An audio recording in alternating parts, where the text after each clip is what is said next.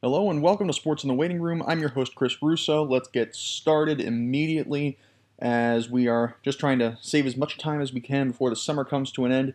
But more importantly, before the NFL season comes to a start, and there's quite a bit to discuss before week one. First off, Jonathan Taylor placed on the physically unable to play list to start the season, which is frankly a joke to me, considering he is physically able to play.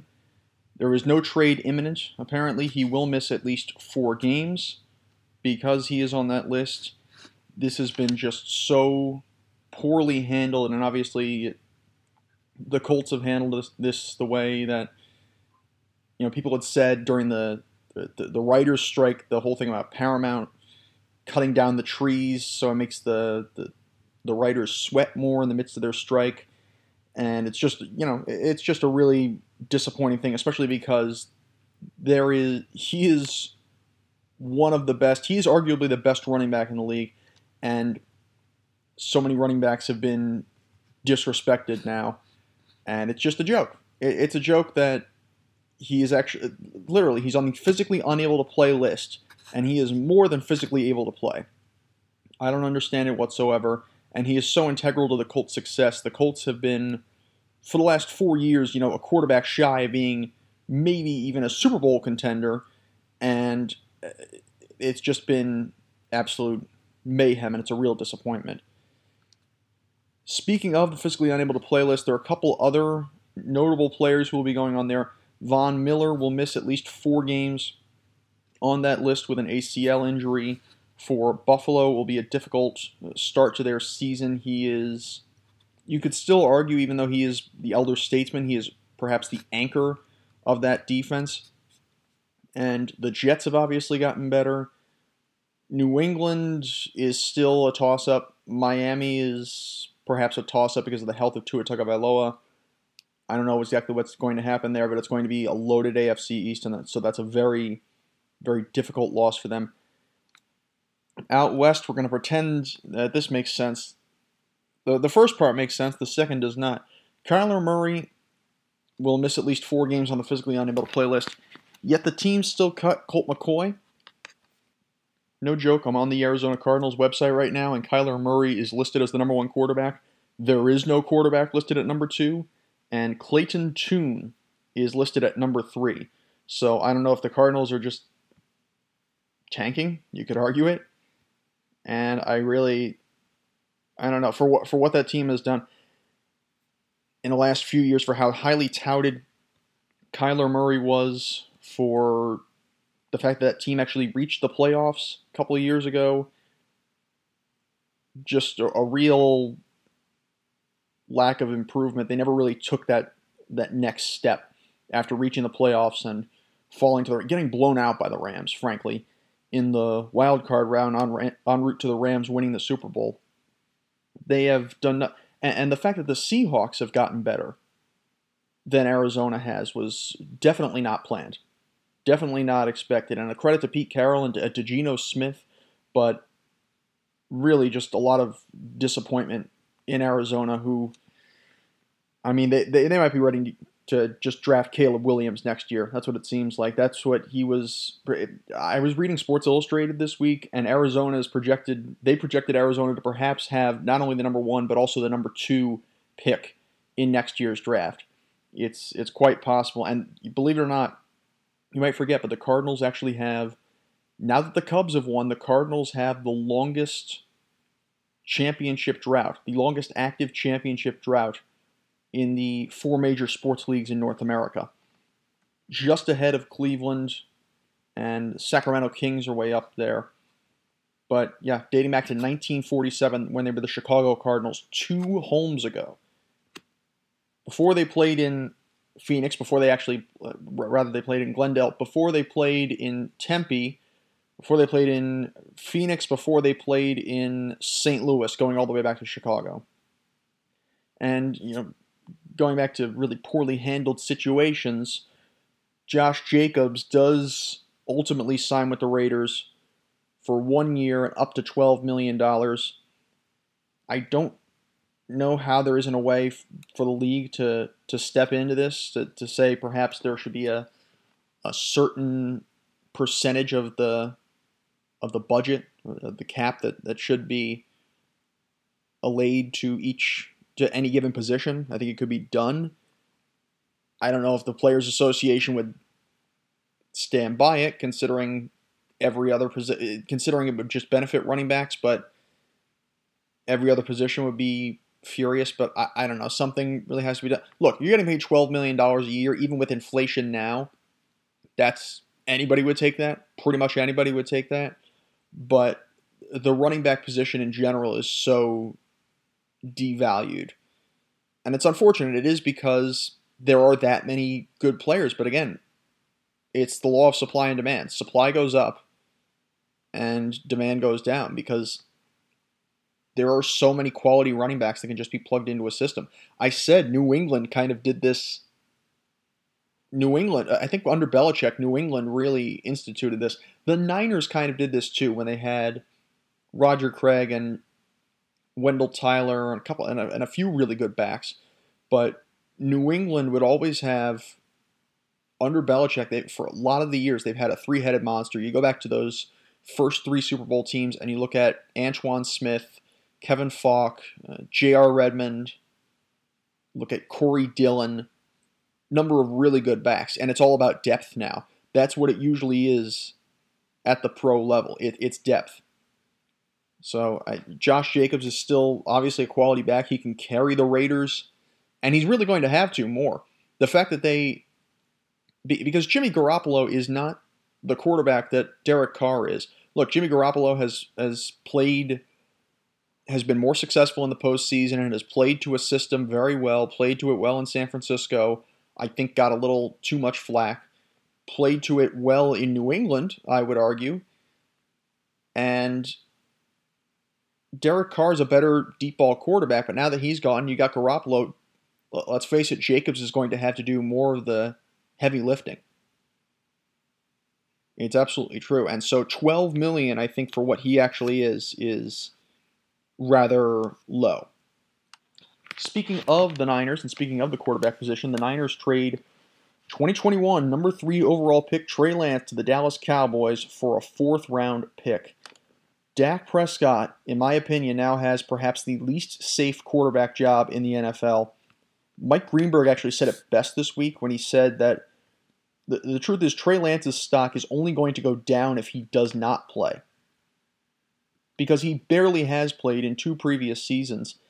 And so he must get playing time at some point for Dallas. Otherwise, it's not worth it. The only way that doesn't happen is if Dak Prescott is pretty much perfect. Even if they're winning, if they're winning in large part in spite of him, then they'll get an excuse. They'll use that as an excuse to bring in Trey Lance. I like that Lance's talents are hopefully finally going to be utilized. He's dealt with injuries over the last couple of years. Quarterbacks have gotten hot at the right time. Garoppolo was solid. Clearly, Purdy might be their guy. But Lance was another guy who was so highly touted, and perhaps, some people argued could have been the number 1 pick. And now, 2 years in, we're not really sure what to judge what he is. But you're, like in San Francisco, you're putting him into a pretty good situation in Dallas where he has a very deep set of players at skill positions. He has one of the best, if not the best, offensive lines in football. And he has Mike McCarthy is going to be taking over in terms of the play calling this year. That's going to be interesting to see.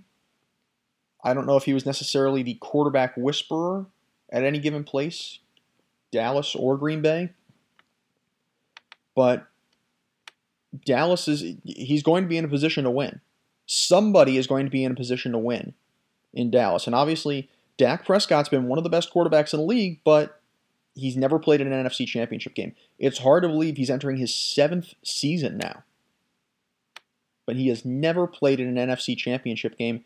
And you look at Tony Romo, who's a great quarterback, is Dallas's all-time leader, as a matter of fact, in, I believe, passing yards and passing touchdowns. And yet, just didn't get it done. You had Troy Aikman for the last 4 years of his career, I think, who didn't make the NFC Championship game. They had a little bit of a rotation. They had Drew Bledsoe for a little while, who if he doesn't get laid out against the Jets, or if Belichick decides to start him in the Super Bowl instead of Brady after Brady gets hurt in the AFC Championship game in 2001, I might argue Drew Bledsoe is a Hall of Fame quarterback. And yet he couldn't get it done. Dallas has had a series of good quarterbacks, but they just haven't been able to put them over the top. And so it's a move that kind of had to be made. You need to inject some life. Remember, the Niners made the deal for Steve Young years ago. Patriots went out and drafted Garoppolo. You look at Rodgers under Favre. A lot of times you get great quarterbacks under great quarterbacks, and either they're going to go play somewhere else, the younger guy, or they're going to step in. Young pushed Montana. Garoppolo pushed Brady. Rodgers pushed Favre for a couple of years. Young eventually took over and became a Hall of Fame quarterback in his own right. Same with Favre. Garoppolo got traded. There are rumors that Brady forced him out, but Garoppolo is on an excellent pace. He's a great quarterback. He's been to the Super Bowl. He's been to multiple NFC Championship games. And a lot of guys started out as backups. No, it sounds like a oxymoron there, but it's true. First couple of years, these guys will sit. Trey Lance has done his time. And so now it's a judgment of whether Dak Prescott is going to be a guy who moves on pretty quickly or moves up and elevates the Cowboys finally after so long for how talented this team is, for how talented his supporting cast is. Now, it should be a concern if you are a Cowboy fan and you want Trey Lance to be the starter, that Trey Lance lost his backup job. Didn't even lose the starting job. Didn't just lose the starting job to Brock Purdy, who obviously was fantastic. And that was another point made in Sports Illustrated this week, that you could argue the Niners would have been in the Super Bowl if Brock Purdy didn't get hurt. I could make that argument as well. And the thing is, Lance didn't get the starting job. Probably expected. Although Lott probably did expect him to get the backup job, which ultimately went to Sam Darnold. Sam Darnold's, look, he's not bad. He did some good things with the Jets, some good things with Carolina. But Trey Lance is expected to be better than Sam Darnold. He's expected to be a lot better than Sam Darnold. And so that really was the straw that broke the camel's back. So, if you're a Cowboy fan, you have to wonder, are you getting damaged goods? And I don't like saying that about a person, but that's kind of again, it's him from a player's standpoint. But you have to wonder, if Sam Darnold beats him for a backup job, is Trey Lance really capable of leading the Dallas Cowboys, let alone any other football team? You head further south in Texas, and Houston named number 2 overall pick C.J. Stroud as the Week 1 starter. I will say, Houston has a surprising amount of depth at the QB position. Davis Mills is going to be their backup. I think he was a decent starter for how bad Houston was, at least.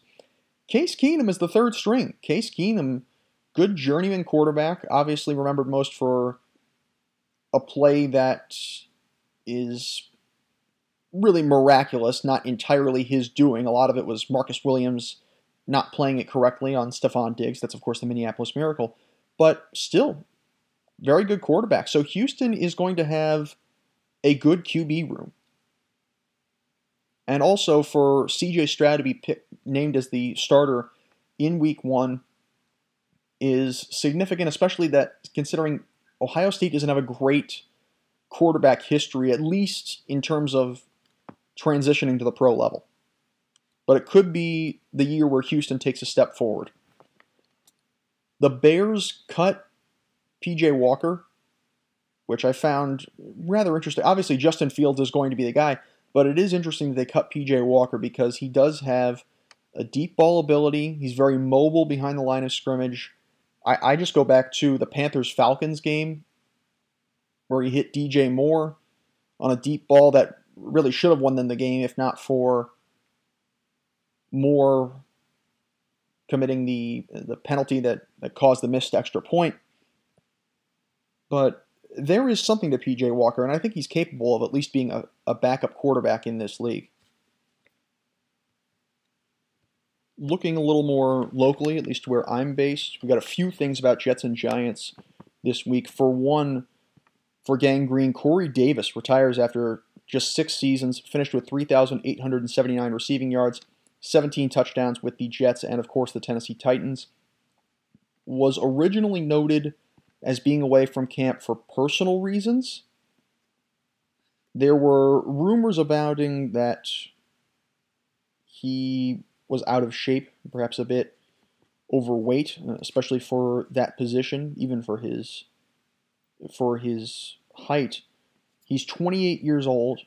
I would think if it is a weight issue and a shape issue, I could very well see him returning at some point. I don't know.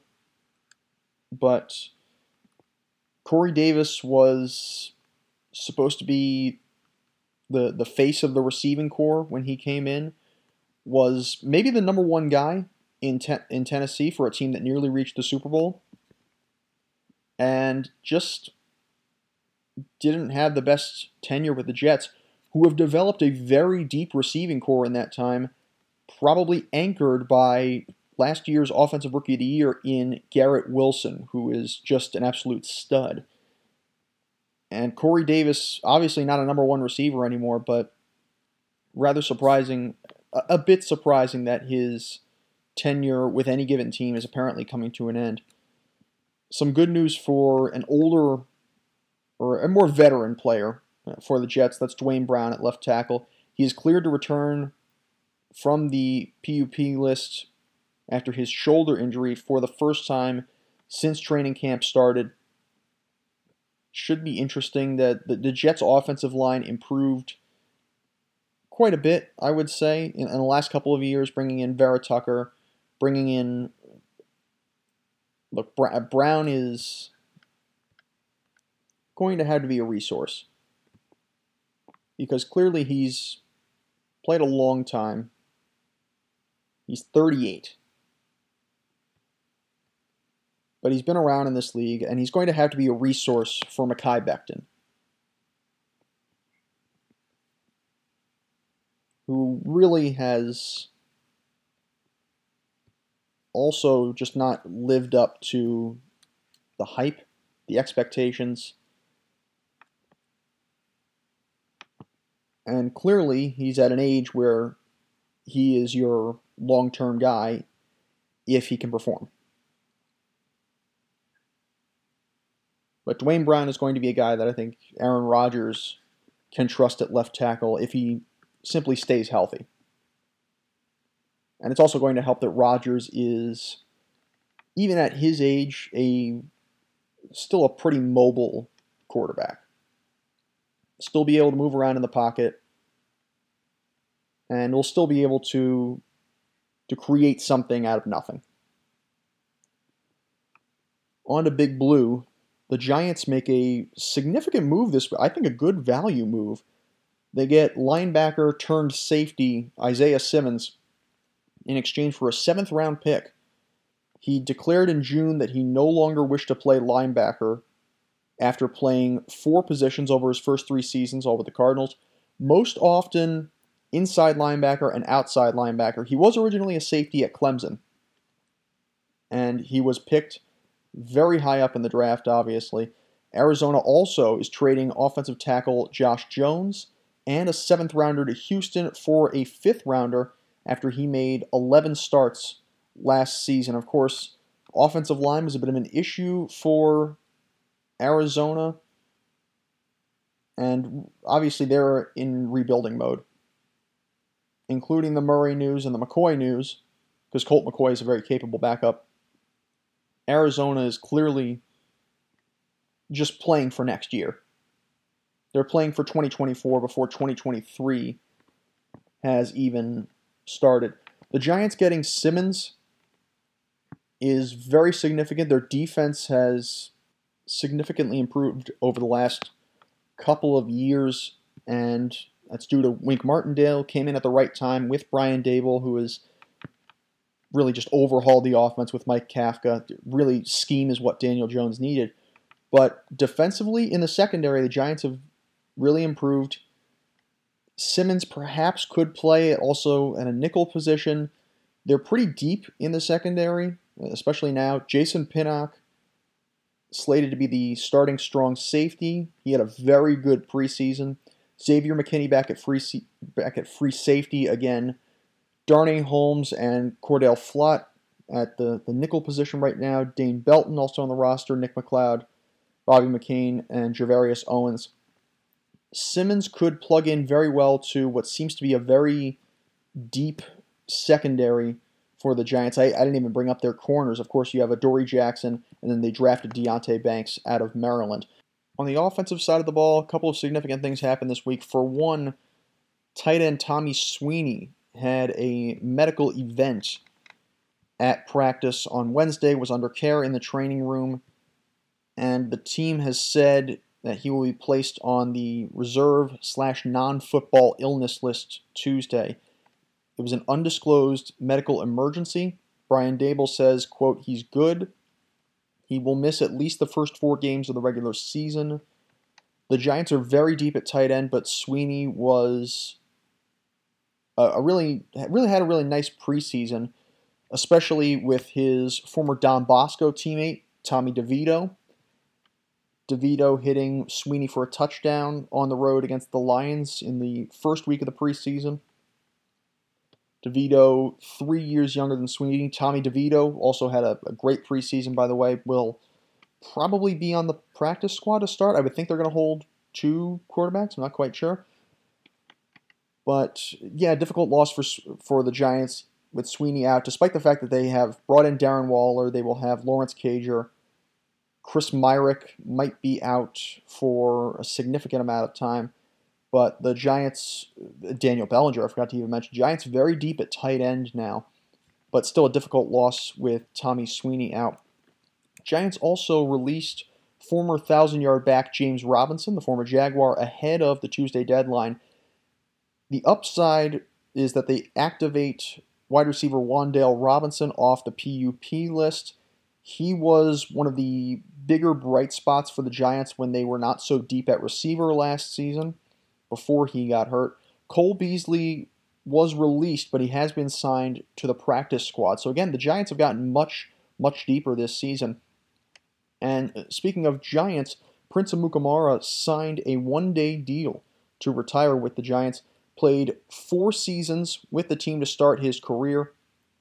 Won Super Bowl 46 against the Patriots in his rookie season. Played with a number of teams, Jacksonville, Chicago, the Raiders, the Cardinals, and the Saints. Recorded for his career 10 picks, 78 pass deflections, 6 forced fumbles, and 4 fumble recoveries. Really solid corner out of Nebraska who had quite an impact and quite a nice career. Now this week, unfortunately, once again, a preseason game was cut short because of an on-field injury. That was to Dolphins receiver Dawood Davis in the game against the Jaguars. He was laid out by Jacksonville linebacker Daquan Jackson, got called for unnecessary roughness. Davis was face down and motionless for quite a time, was carted off the field, taken to a hospital. He is apparently okay, but the Dolphins have actually released him. They did so before the 53-player roster limit.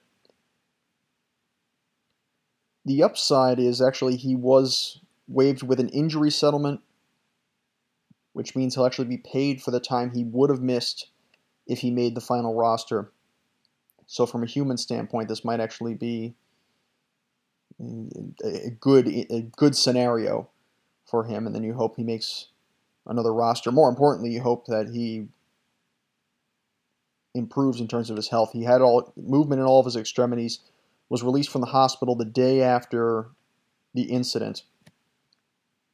And so you just hope he'll be okay. There were a few other roster moves for the Dolphins, the most significant one perhaps being that they released Myles Gaskin as part of 9 players in their final cuts. Moving to the college gridiron briefly, Michigan offensive coordinator Sharon Moore will be suspended for week 1 as part of the self-imposed punishment by the school that was also, of course, leveled against Jim Harbaugh. Moore will actually be the team's acting coach against Bowling Green in week 3, while Harbaugh sits for the third game of his 4-game suspension. Moore has been the offensive coordinator or co-offensive coordinator over the last, now will have been 3 seasons with Michigan, and had also served as their offensive line coach and their tight ends coach dating back to 2018. Clearly that team is so anchored by its offensive line, so that is a significant loss. Obviously, first few weeks, unless you have one big ticket game in week 1, generally there aren't too many significant matchups in the first 4 weeks. I don't think Michigan really has any. If the game he's going to be acting coach is against Bowling Green, then the early part of their season is not of too much concern. Again, they're just trying to do it to level off whatever punishment the NCAA may or probably will give to them later on. Apparently not until next year are they actually going to weigh and decide the punishment on Harbaugh. Moving on to baseball, as we do come towards the unofficial end of summer, Labor Day, but we still have a little more than a month of the regular season to play. Shohei Ohtani hit his Major League leading 44th home run this past week, but also stepped off the mound in the 2nd inning last Wednesday due to a UCL tear. He will not pitch again this season. However, he will continue to play as a DH. The Angels very much on the outside looking in at this point. As I record this, the Red Sox are the closest team to the playoff picture that's outside the playoff picture, at least from a wild card standpoint, and they're still, I think, 6.5 out. And so it's going to take a lot. It is theoretically possible, historically speaking, for maybe the Red Sox, maybe the Yankees, maybe the Angels to still get into the playoffs. Of course, there was 2011. There was the magical run where the Rays were 9 back of Boston at the end of August, or beginning of September, however you put it. And the Cardinals were 9 back in the wild card at the beginning of September, of course, went on to win the World Series. Crazy comebacks have happened before, but this is significant. They're losing their best pitcher, and it could be the last time he pitches for the Angels, who have apparently put everybody on waivers. It's really just kind of sad for the fan base to see that, despite having 2 of the best players in the world, and just seeing this continued mediocrity, if you can even say mediocrity. They haven't made the playoffs in 9 years, but for how good those 2 guys are and for how good that roster should be around them, it's been a major disappointment. You can't say enough to a major disappointment for a lot of different things, but for Angel fans. The upside for the Angels, I suppose, is that it could lower his price going into the offseason and going into free agency. Could be rather significant, could be the reason he returns to the Angels. Maybe some teams don't want to take as much of a risk on him, throw as much money or as many years at him. And so that ultimately, especially because the Angels probably aren't making the playoffs anyway, even though there is a chance, this may, in a way, actually help them. It depends on the extent of the damage. That's going to be the biggest thing. The Angels were looking at multiple doctors, but it looks like that's what it will be.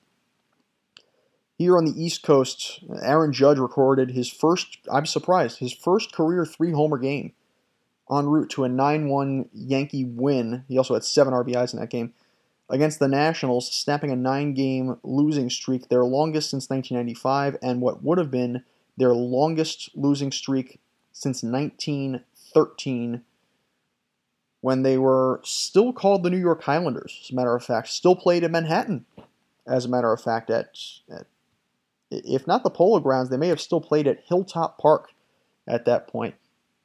In that game, Washington right fielder Stone Garrett severely injured his left leg, crashing into the wall in an unsuccessful attempt to rob DJ LeMahieu of a home run. Judge also homered in his first at-bat in Wednesday's rubber match. By the way, he has been very hot as of late, and if he had played a full season, he actually would have been on pace to hit 50-some-odd home runs at least. And if he had not been out for 2 months, he might be on pace to break his record right now. But of course, he'll probably finish in the 30-35 home run range. Still remarkable for a guy who's going to probably have missed 2/3 of the season or so. But of course, it is certainly not all been good for the Yankees. Probably good for Yankee fans in that they released Josh Donaldson after under 2 seasons and a batting average under 150. This trade honestly should have never been made. I think I said this at the time. It's one of the worst. It's one of the worst, even though there were some positives to it. It was one of the worst trades that the Yankees have made under Brian Cashman. Considering Donaldson's performance for one thing, his attitude and his history. His history of just alienating a lot of fans with some of his actions, but just inconsistency this trade should not have been made from a Yankee standpoint. Plus the fact the Yankees shipped a very quality and very well-liked third baseman in Gio Urshela to Minnesota. They did trade away Gary Sanchez, who seemingly did not have the best work ethic for the Yankees. They got Isaiah Kiner-Falefa back, who's been honestly a pretty good infielder and outfielder at times. But speaking of that kind of center field spot, the Yankees waived Harrison Bader. Despite the fact that he ultimately played on Tuesday in Detroit, he, by the way, apparently found out while watching ESPN and eating lunch. So that's a nice thing to hear, clearly. And, look, this may be in order to determine his value for a possible sign-and trade during the offseason. He is a free agent. But it's just not a move that makes sense to me. I don't understand how they can really, even if they do go into a rebuild, I wouldn't understand letting go of Bader because he is still fairly young. He's an excellent defensive outfielder. He's a great base runner, really injects a lot of life into the team. There is the personal aspect for Bader where he is from Westchester, grew up a Yankee fan. But from an on-field standpoint, it would not make sense to trade him. He is one of the last reasons that the Yankees have faltered the way they have. Across town, the Mets have made a move that is long overdue. They will retire Doc Gooden's number 16 and Darryl Strawberry's number 18 next season. These are two guys who, look, unfortunately their careers were derailed by drug use, drug addiction, something that was really just rampant throughout the Mets clubhouse in the 1980s. And that really hurt that team, really prevented them from doing more as players, but also as people, of course. Two guys who it seems have turned their lives around, fortunately. But this was something that was long overdue. Doc Gooden had one of the best years a pitcher has ever had in 1985. He went 24-4 with a 1.53 ERA, both leading the major leagues. 16 complete games. That was the most in the NL. and the most innings in the NL, 276 and 2/3. Also struck out 268 batters. That's the most in baseball. Had struck out 276 the year before. That was also the most in baseball. Won Rookie of the Year in 1984. Won Cy Young in 1985. Finished top 5 in MVP voting in that 85 season. Made the All-Star team 4 times with the Mets. Finished top 10 in Cy Young voting each of his first 4 years. And 5 times in his first 7 seasons. For his career with the Mets, 157 and 85, a 3.10 ERA, 67 complete games, 23 shutouts, over 2,100 innings, and over 1,800 strikeouts. Believe it or not, never won a playoff game. That was hard to believe for me. And that includes not just his Mets tenure, but his time with the Yankees and with Cleveland. And he won a couple of titles with the Yankees. But did pitch to a 1.06 ERA, gave up 2 runs over 17 innings in the 1986 NLCS against the Astros. Pitched to a sub-3 ERA in 3 games against the Dodgers in a losing effort in the 1988 NLCS. Of course, eventually also threw a no-hitter with the Yankees, but is perhaps the best Met pitcher not named Tom Seaver. He is their all-time leader in win percentage among pitchers, second in career wins for the Mets, second in a lot of categories in terms of pitching. And for his career, 194 wins, a 3.51 ERA, 2,800 innings. Really just one of the most dominant pitchers of his era.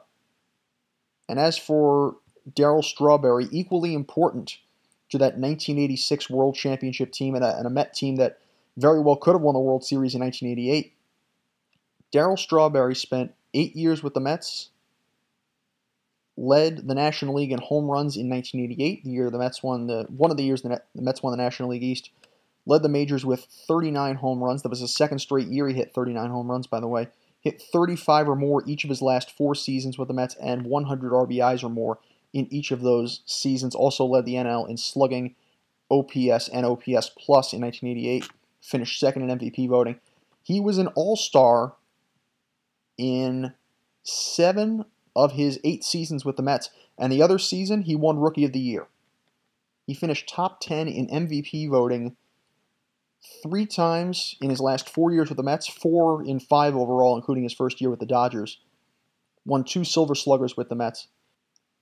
Perhaps the biggest thing, he is the Mets' all-time leader in home runs with 252. David Wright just short of that, by the way, with 242.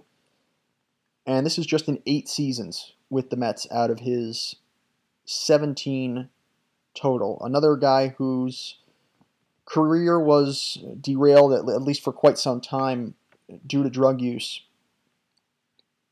but was perhaps the most important player, at least position player, you could argue, for the Mets in the 1986 team, which in part because the Mets have not won the World Series since, but a team that really lives on. But again, a team that was dominant, well over 100 wins, just dominant for its time.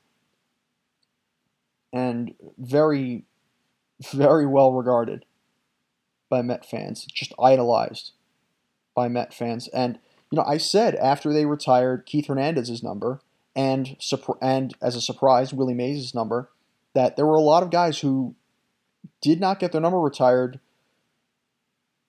in general, but also, that it could have been done when the Wilpons were owning the team, or at least the primary owners of the team. But now that Steve Cohen has come in, they've done it for Hernandez. Willie Mays, I did not realize there was a long promise from Joan Payson, the original owner, to retire his number. Finally, it's being done for Dwight Gooden and Darryl Strawberry. I've said, David Wright, it's going to happen. John Franco, it probably should happen. Ed Kranepool, it probably should happen. I mean, there are other guys. I mean, you can make an argument for Tug McGraw, perhaps. Gary Carter is another one. There are a number of Mets who could still have their number retired. You can, give them flack all they want. A lot of people have said about the Yankees that, oh, they retired too many numbers.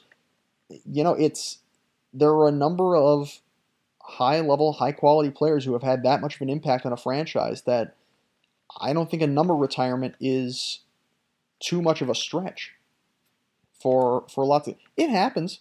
It happens sometimes. Franchises within baseball, heck, even within the Yankee organization, or what, because Yankees and the Montreal Canadiens, they probably do it the most. It happens, but there's a level of excellence to it. And the Mets do have a career level of excellence for a number of players that should be on that list.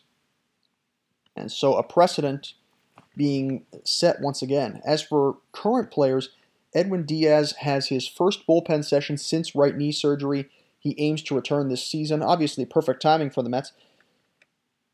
Really, just a shame that Edwin Diaz had to start his season that way, if he even really had a season.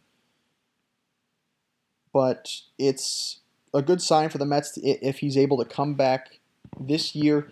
They're probably not going to be competing for a playoff spot, but I remember 10, 15 years ago, Billy Wagner coming in after being out for, at least a year, and it was rather surprising, and it's just something that could just turn you on for the next year. It's a good start, and you can at least say you pitched in a few games. And if Edwin Diaz is healthy, he is perhaps the best closer in baseball. Also in the NL East, Steven Strasburg is reportedly planning to retire. He has not pitched this season, appeared once last year after thoracic outlet syndrome surgery in 2021. He likely closes his 13-year career with a 113-62 record, a 3.24 ERA, 1,723 strikeouts, 3 All-Star appearances, a World Series title, World Series MVP award, and a record for the fastest pitcher by innings to 1,500 Ks. The best pitcher in the history of the franchise, at least since they have moved to Washington, if not going back to their years in Montreal. And so, a guy who definitely paid off for a number 1 pick. Last thing, baseball-wise, Mookie Betts named NL Player of the Week with slashes of 615, 655, and 885. Adam Duvall of the Sox winning, let me clarify, Red Sox, winning American League Player of the Week, 5 home runs, 12 runs batted in, a 1689 OPS. Some local news for hockey. Alexis Lafreniere signs a 2-year, $4.65 million deal to stay with the Rangers. He recorded career highs in assists and points, 39 points last year in 81 games played. Obviously, a letdown in the postseason for that kid line. But under Peter Laviolette, Lafreniere, Capocacco, and Philip Hedl are expected to get more playing time, and the Rangers do lock him up for a couple of years. That's significant, had to have been done. The Rangers also hire Hockey Hall of Famer Angelo Ruggiero as hockey operations advisor. Breanna Stewart continues to break records in her first year with the Liberty, breaking the team's single-season scoring record. Picked up 24 points Thursday night for the Liberty as they came back from down 20 in the second half to beat the Connecticut Sun on the road in OT 95-90. Alyssa Thomas of Connecticut, by the way, broke the league record with 24 double-doubles in a season, as New York seems to be just going head-to-head continually with the Las Vegas Aces for the moniker of best squad in the league. Stewart, by the way, finished the game with 747 points for the regular season to that point. Some significant news on the men's side from the FIBA World Cup. Defending Olympic silver medalist France falls to Latvia. 88-86, that eliminates the French from medal contention. Evan Fournier commented this week on the comments of American sprinter Noah Lyles, who said NBA champions shouldn't be considered quote-unquote world champions. Now, look, I've always wondered this, why NBA champions, MLB World Series champions, Super Bowl champions, Stanley Cup champions, maybe not Stanley Cup champions said so much, but the other three, I would say, why are they considered world champions? Why people say that?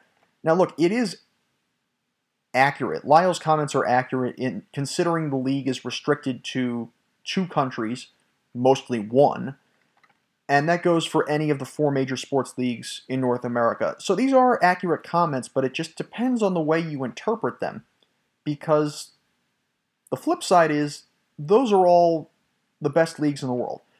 Major League Baseball is the best league for baseball. The National Football League is undoubtedly the best league for what may be considered American football or gridiron football. The NBA is the best league for basketball, and the National Hockey League might actually be the most international of those 4 leagues, considering they have 7 Canadian teams and it's a Canadian sport. But the NHL is definitely the best hockey league in the world, and it's not even close when it comes to any of these leagues. The other thing with this is, I agree with Lyles to an extent, and I agree with Fournier to an extent, but I think the fact that Fournier supported that comment could translate, not in my opinion, but seriously, I think other people might see it as Fournier is being a bit of a sore loser because it comes just after France's loss. I think I think the comments are valid, very valid as a matter of fact. It's just depending on how you interpret them. Lyles also especially has a right to speak about this because, you think about it, this is an Olympic sport. You think of Olympic sports, you don't think of hockey or basketball or baseball first and foremost. You think of figure skating, skiing, gymnastics, and track and field. Track and field, of course, is a big one. It's a sport where you usually compete. You don't really compete in a league necessarily. You just compete on a national level or a local level or an international level, and that's where it's most important. You think about it. You think a player would rather win an NBA championship or an Olympic gold? Most players would probably say they'd rather have an NBA championship. That's the difference. That's the difference between Lyles winning a tournament, some sort of local race, and winning Olympic gold. The largest event in his sport is the Olympics.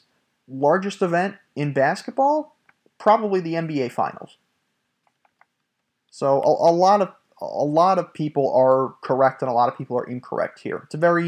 It's a gray area for sure. Okay, now to one of the coolest stories of the week, and that is JoAnne Carner. If you don't know JoAnne Carner, she recorded 43 victories on the LPGA Tour and was inducted into the World Golf Hall of Fame in 1982. She is 84 years old. Last year, she decided to pretty much hang it up on the senior tour after back-to-back days of shooting her age. She came back this year, and she did it again. She's 84 years old. She shot an 80. 2-time U.S. Women's Open champion, and I wouldn't be surprised whatsoever if she's back next year. Shot an 80 at the U.S. Women's Senior Open this year. One of the feel-good stories of the week, and something I definitely just wanted to bring up. Victor Hovland won the Tour Championship by 5 strokes to collect an $18 million bonus, shooting 27 under overall. He's the 3rd youngest player ever to win the FedEx Cup. Brooks Koepka was named by Captain Zach Johnson to the U.S.'s Ryder Cup team for next month's tournament in Italy. He will join Colin Morikawa, Justin Thomas, Ricky Fowler, Jordan Spieth, and Sam Burns. Koepka, of course, hoisted the Wanamaker Trophy in May. Now, you might wonder, how he is eligible to be in the Ryder Cup, considering he's a live golfer. He's eligible through a grace period in his PGA membership. He re-upped his PGA membership before joining live, and so it's still active. And so he is eligible in that sense, in that way, to join the competition. I don't agree with a lot of the sports washing aspect of live golf, but Koepka's results speak for themselves. Zach Johnson said he earned it, and from an actual golf standpoint, he certainly did, and that, in this sense, is the most important thing. As the U.S. tries to win the Ryder Cup, believe it or not, trying to win the Ryder Cup on foreign soil for the first time in 30 years. And then the last story of the week, something really, really cool. There will be one major women's hockey league in North America next year. That is the PWHL, the Professional Women's Hockey League. It will launch in January. It'll be a 24-game regular season. They will have free agency and a draft in September. The league has revealed 6 teams for next season. 3 will be in Canada, 3 will be in the U.S., and they will all be in NHL markets, which makes perfect sense.